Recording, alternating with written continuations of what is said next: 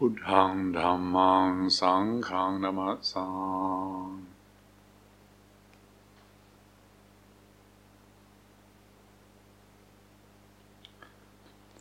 Tonight the community here begins well, it's not quite a week, is it? I think it's probably more like 6 days of retreat, monastic retreat, where we go into seriously reduced level of activity, seriously reduced level of talking, bordering on silence, hopefully.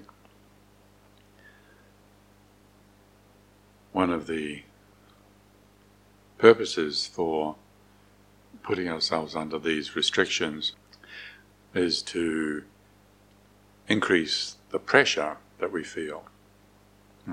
Going on meditation retreat is not some sort of magical formula for developing profound insights into Dhamma.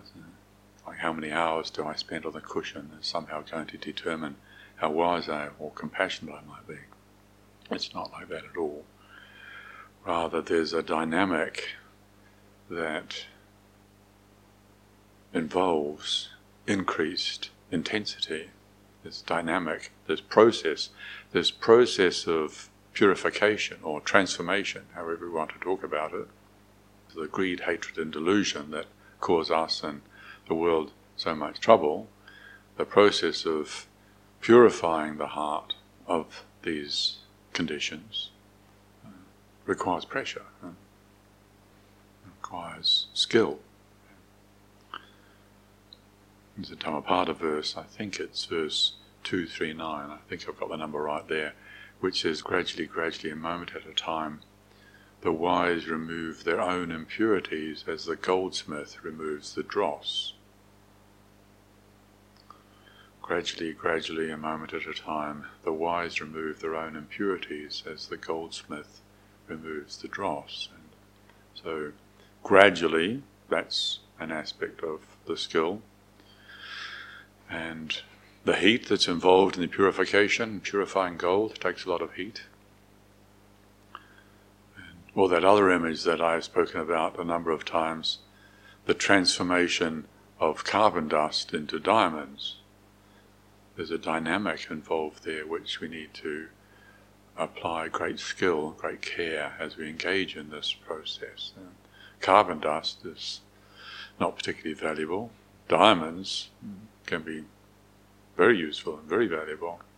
The process of transformation of that carbon dust into diamonds requires great pressure, great heat. And if any of these elements are missing, then the process doesn't work. For instance, the element of the container. Might have great heat, great pressure. If the container is not correctly established, then as you build up the pressure and the heat, you can end up with an explosion, with a terrible mess. And tragically, this does happen on meditation retreats. And sometimes it's down to the fact that the meditators don't have the right preparation. They haven't. And the right preparation is having a very well-established sense of self-respect or integrity or self-trust.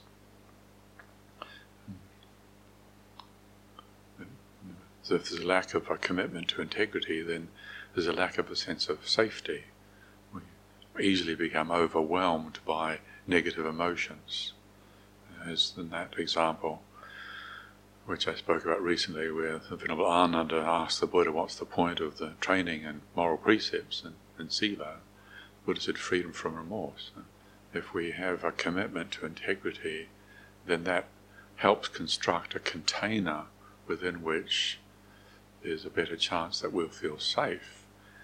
And then as we encounter, as inevitably we will, the denied dukkha of life, put the whole system under pressure, and then those aspects of life that we haven't really met, haven't really lived through, are we able to meet it?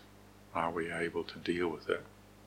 Well, if our container is not rightly established, then the process can have very unexpected and undesirable consequences.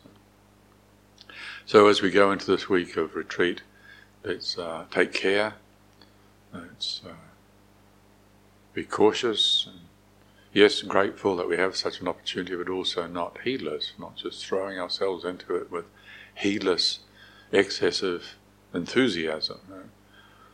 As I said, this committing together to spend time in silence, it increases the pressure, and that's the second of the 5 spiritual faculties. So the 5 spiritual faculties of faith, energy, mindfulness, collectedness, discernment.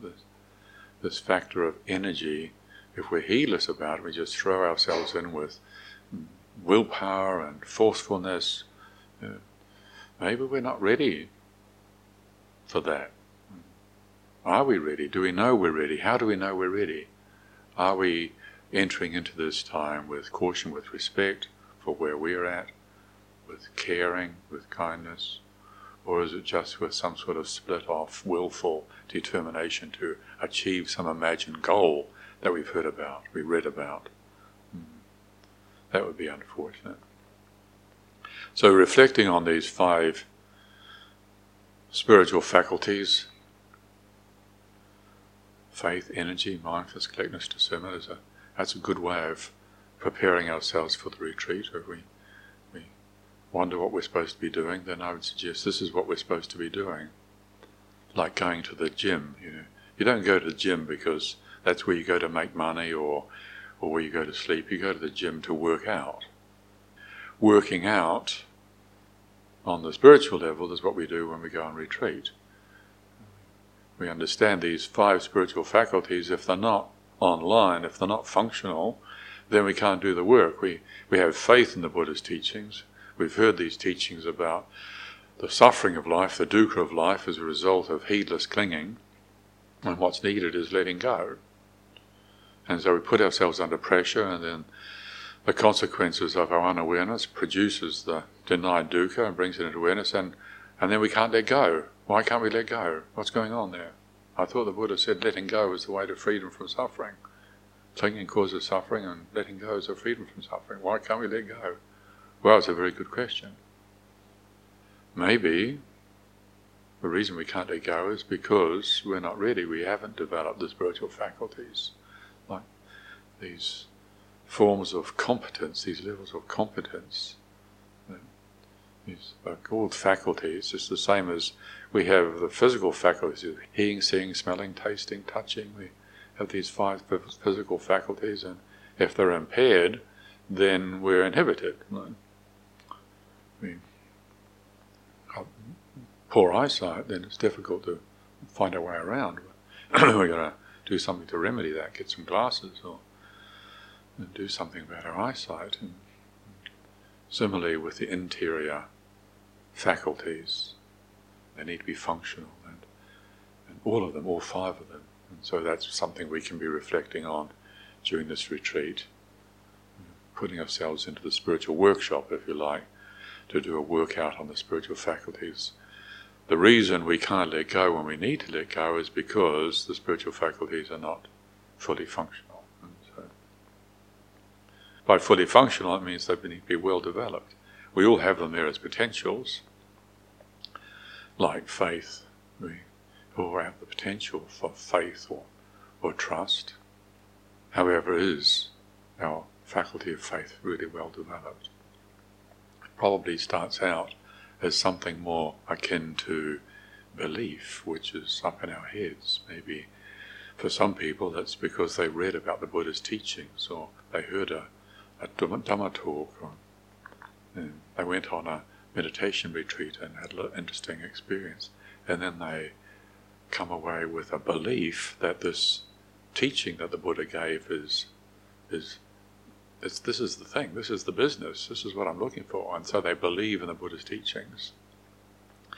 Not quite necessarily the same thing as faith. If we have faith in the Buddha's teachings, if we have trust in the Buddha's teachings, that means that when we're confronted with the consequences of our heedless clinging, like, for instance, clinging to old feelings of sadness, can we trust in the true principle of letting go and bear with that feeling. Can we trust it? Or do we go up to our heads and think about, well, the Buddha said this, the Buddha said that, and I read this sutta, and read that scripture, and listened to that Dhamma talk, and why can't I let go? And the pain, the dukkha, the sadness, or whatever it is, remains. Maybe. Maybe we've got a lot of belief, however, we need to bring that down. That needs to be developed, well-developed. Saddha is the Pali word. Well-developed faith is much more than just believing in the Buddha. Coming down to our hearts, into our belly, into our bodies. Can we stay open and sensitive and alive when we're confronted with the consequence of our past heedlessness? That's really challenging, and that's very different from believing in the Buddha or thinking the Buddha is best. And that takes work. That's a lot of work, and that's one of the things that we might be doing during a meditation retreat, developing the quality of faith. Yes, I have faith that the Buddha was awakened. Yes. However, when it comes to dealing with the unlived life that we've got stored away, does that faith translate into a competence, which means we can stay gentle and not get all contracted? Often when old pain comes to the surface, when we go back to that image of purifying the gold, when the dross comes to the surface, when that old pain becomes conscious, the denied dukkha comes into awareness, the tendency is to relate to it the way we did when we first denied it. Very normal. And again, as we've often spoken about, the shadow or the side effect of affluence is that these days most of us grow up with all sorts of mechanisms for avoiding dukkha. We all experience dukkha. Everybody experiences suffering in their life. Nobody escapes suffering.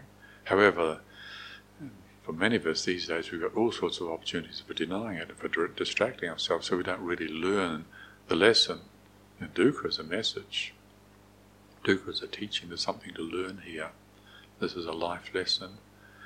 However, because in most cases we're not taught this, and most people are not doing this, most people are busy trying to distract themselves and avoid dukkha, and that's what we do. And so there we have this big backlog of pain.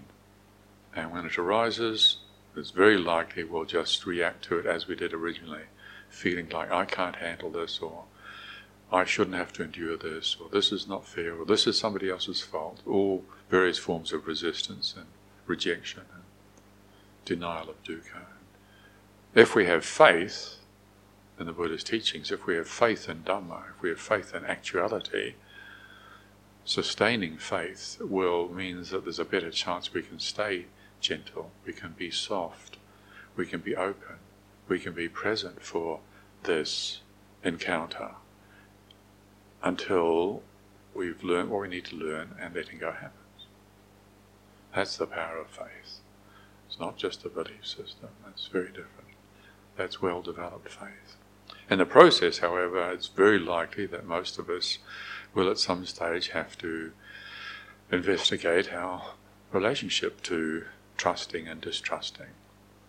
It's very normal, very, very normal these days. Again, for reasons of affluence and busyness and collective confusion of the society that we live in, the complexity of the world we live in now, that most of us grow up with feelings of distrust. We feel betrayed by the people who we thought we were supposed to be looking after us. Not because they didn't want to look after us, they just often, they didn't know how to look after us either. They were confused. Or maybe they were making money, and the younger generation these days plonked in front of a TV and a device and some sort, and the child then quite naturally ends up feeling like, I can't trust this situation, can't trust these people. Or maybe we've been fed some spurious religious beliefs in our childhood and told all sorts of strange things like you're damaged goods and you need somebody else to save you. And otherwise you go to hell. That's a terrible thing to tell a child. You end up feeling terribly afraid. And after a few years, you think, well, that doesn't make much sense, so you end up just rejecting the whole territory. And so then the whole domain of trusting in true principles or having faith, you don't know how to enter that space. And what we find when we go there is distrust or darkness.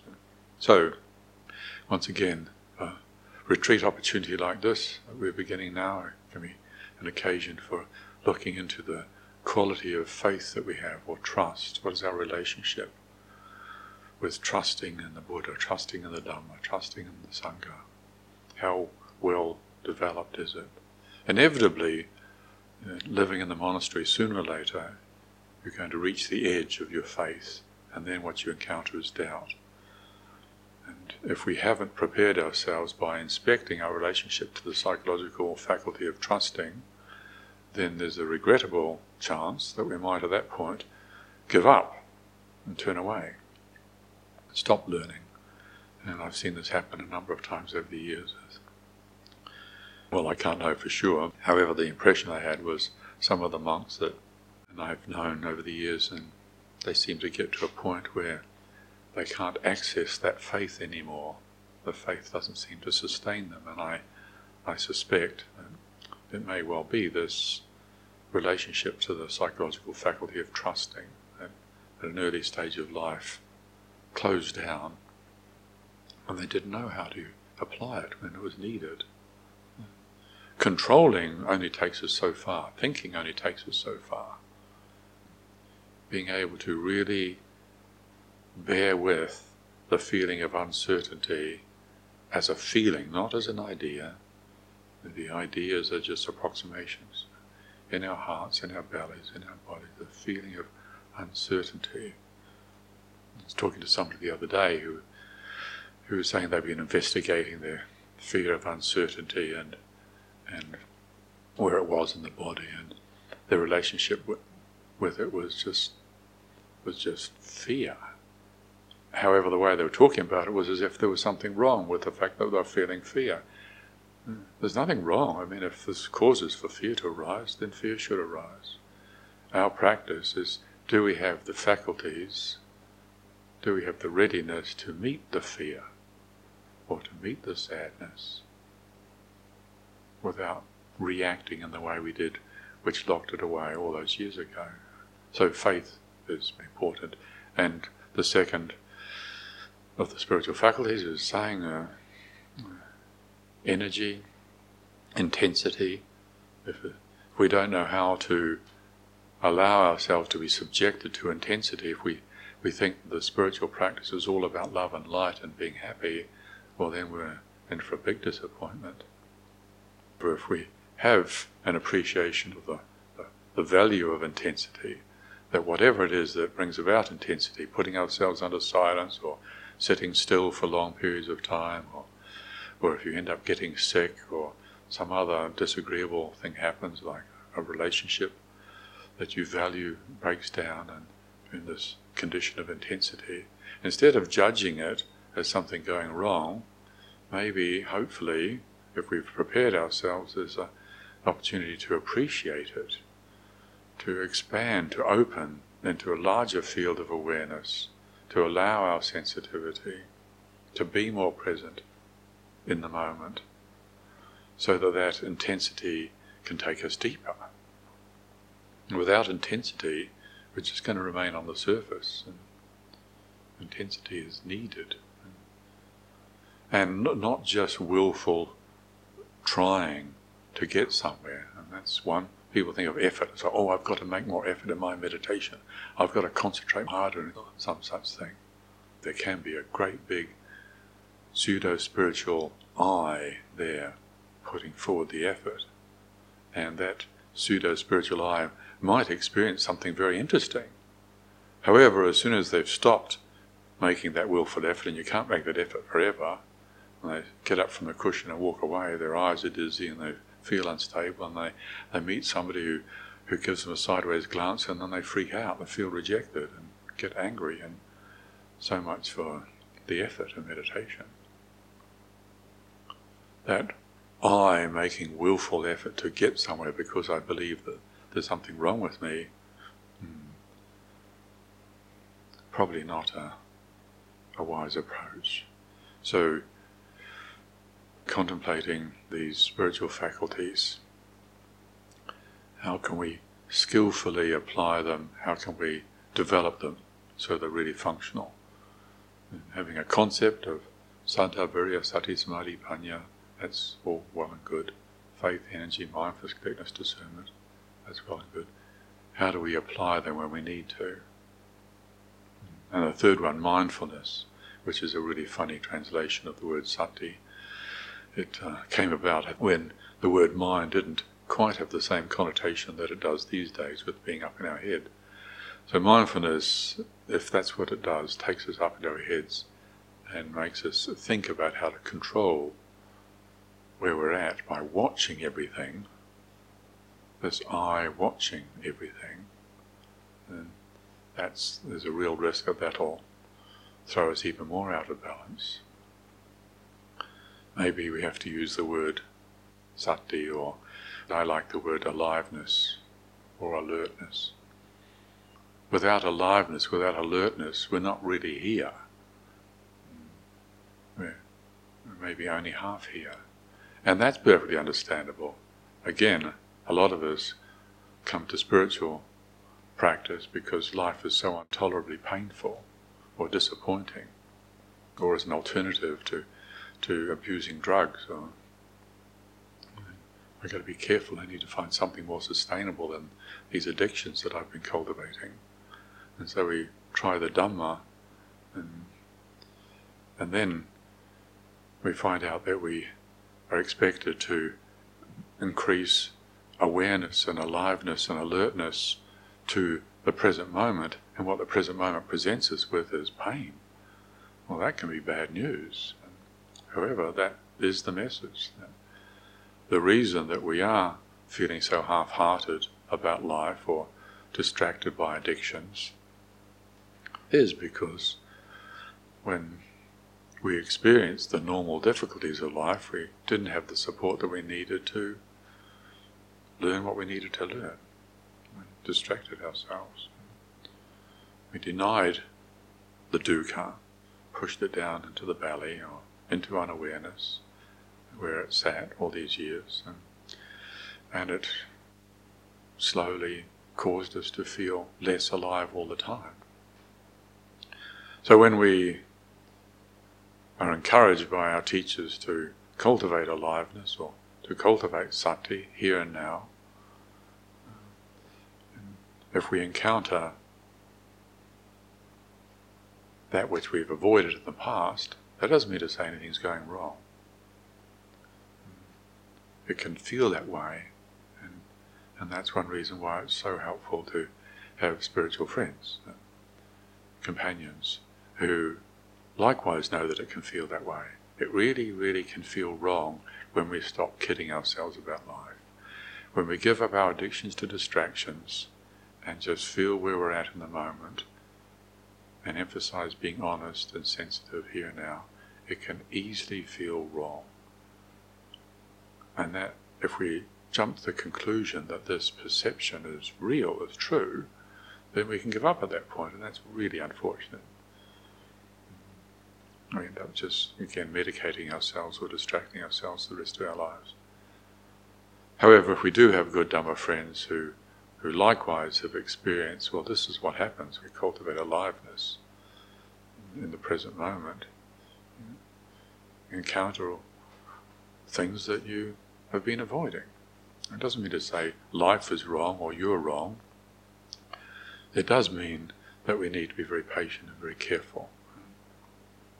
And developing all of these spiritual faculties, faith at that point, trusting that yes, freedom from suffering is possible, that faculty of trusting and the energy to make the effort to stay with it, that's important.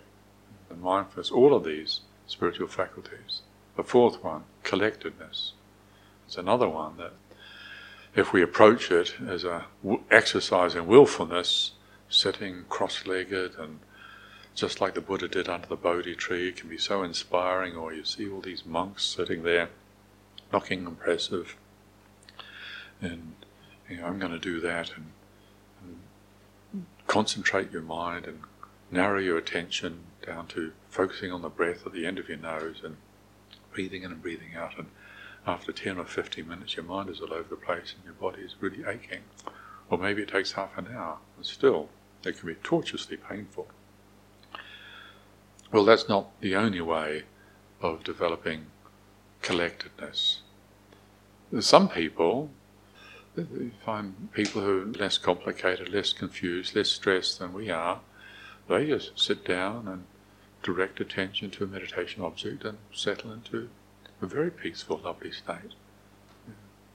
They don't have to work hard to bypass all the denied dukkha of life that we do.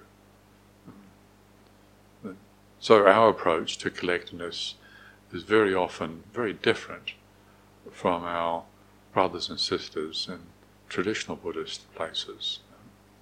And we need to be ready for that. Sometimes, in our case, what needs is not willful concentration on a meditation object. It's more a gentle willingness to receive everything that's happening in this moment as being just so. Instead of how can I get past this, the question is how can I meet this? How can I meet this? It requires great agility, this spiritual work. It requires great agility and willful determination to overcome our defilements. Might sound like the solution. When it actually comes down to practice, sometimes it's something else altogether that's called for. And we experiment with these things. We're allowed to experiment with these things. If narrowing your attention and concentrating on the meditation object takes you very easily to a place of clarity and collectedness and calm, contentment, great, enjoy that. If it doesn't, then don't think that you're failing. There are other ways of approaching the development of collectedness, of attention. And then the fifth of the 5 spiritual faculties, discernment, or panya in Pali. Being able to ask the right questions at the right time in the right way.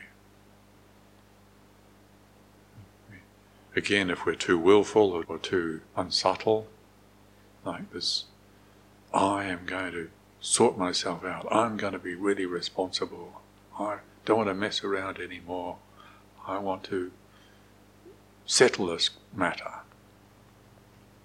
And that's not necessarily approaching practice in the right way. Approaching practice with the right kind of effort in the right way involves a lot of humility.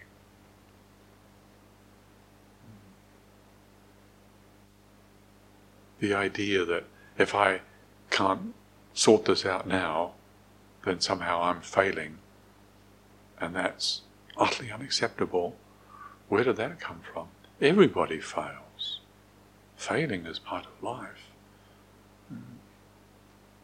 However, for many of us, in an early stage of life, we got the message that failure is not okay.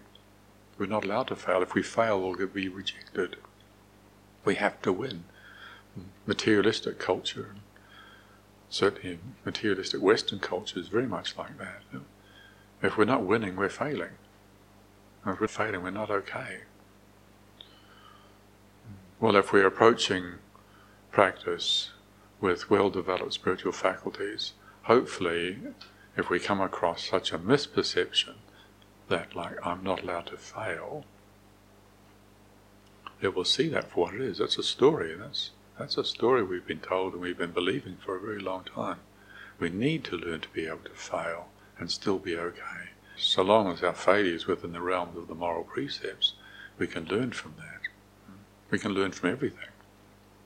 Like that collection of teachings in of Ajahn Chah's, the book called Everything is Teaching Us. And if we have a degree of competence with regards to the 5 spiritual faculties, then maybe that can be the case. Everything is teaching. If we don't have that competence, then perhaps we won't learn. So once again, as we begin this period of retreat together, what am I supposed to be doing on retreat? Am I supposed to be developing concentration? Am I supposed to be doing vipassana, walking meditation, or sound of silence, loving kindness? We can ask all those questions. However, perhaps a more useful way of framing it would be to see it as all doing a spiritual workout with these spiritual faculties. And the faculties are there as potentials. I like to think of them as the 5 Dhamma delivery devices. If our 5 spiritual faculties are not in place, or the 5 Dhamma delivery devices are not functional, then it doesn't work. So I hope everybody has a rewarding retreat. Thank you very much for your attention.